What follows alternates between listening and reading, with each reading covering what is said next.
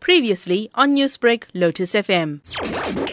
I think it's much got to do with public pressure, thanks to social media, that brought about this change of heart. But one must understand the very important issue that many of our listeners have to know before they step further. And this is about insurance law. The insurance law is premised on the doctrine of full disclosure. When you are taking out an insurance policy, Matt, you have to make a full disclosure as to whether you have any subterranean or hidden medical issues that might increase the risk with the insurance company. Now remember, an insurance contract is like a gamble.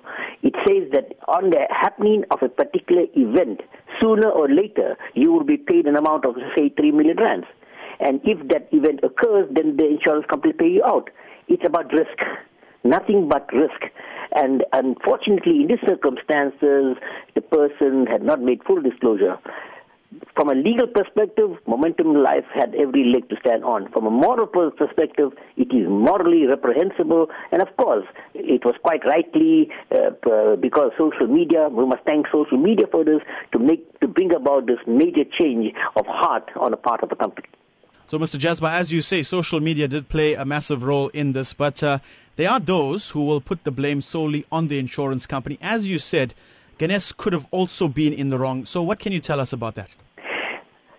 It's very important, as I earlier on stated, that we must, first of all, when we take on an insurance policy, we must ask ourselves this question: what are we taking the insurance policy out for? And therefore, we must make sure that we make full disclosure. For example, does your family have a history of heart attacks or sugar diabetes or any particular element that increases the risk of cover? Now, once you do that, then the insurance company, what it does is that it assesses whether the risk is worth or not, and then it adds on premiums. In other words, it adds on to the premium. For example, Matt, about 5-6 years ago, people, HIV sufferers, couldn't take out insurance policies. Now they can, because they disclose the fact that they are HIV sufferers and they are leading a healthy lifestyle, and based on that undertaking, the insurance company will pay them out in the event of them dying. Just a final question then, Mr. Jazbhay. You raised quite a few important points there. And the insurance company themselves said in a statement released yesterday that they were, quote, providing a solution now, in the future that is, for victims of violent crimes. Now, it added that it has since reviewed its policies. But what does this all tell us about how these companies do operate?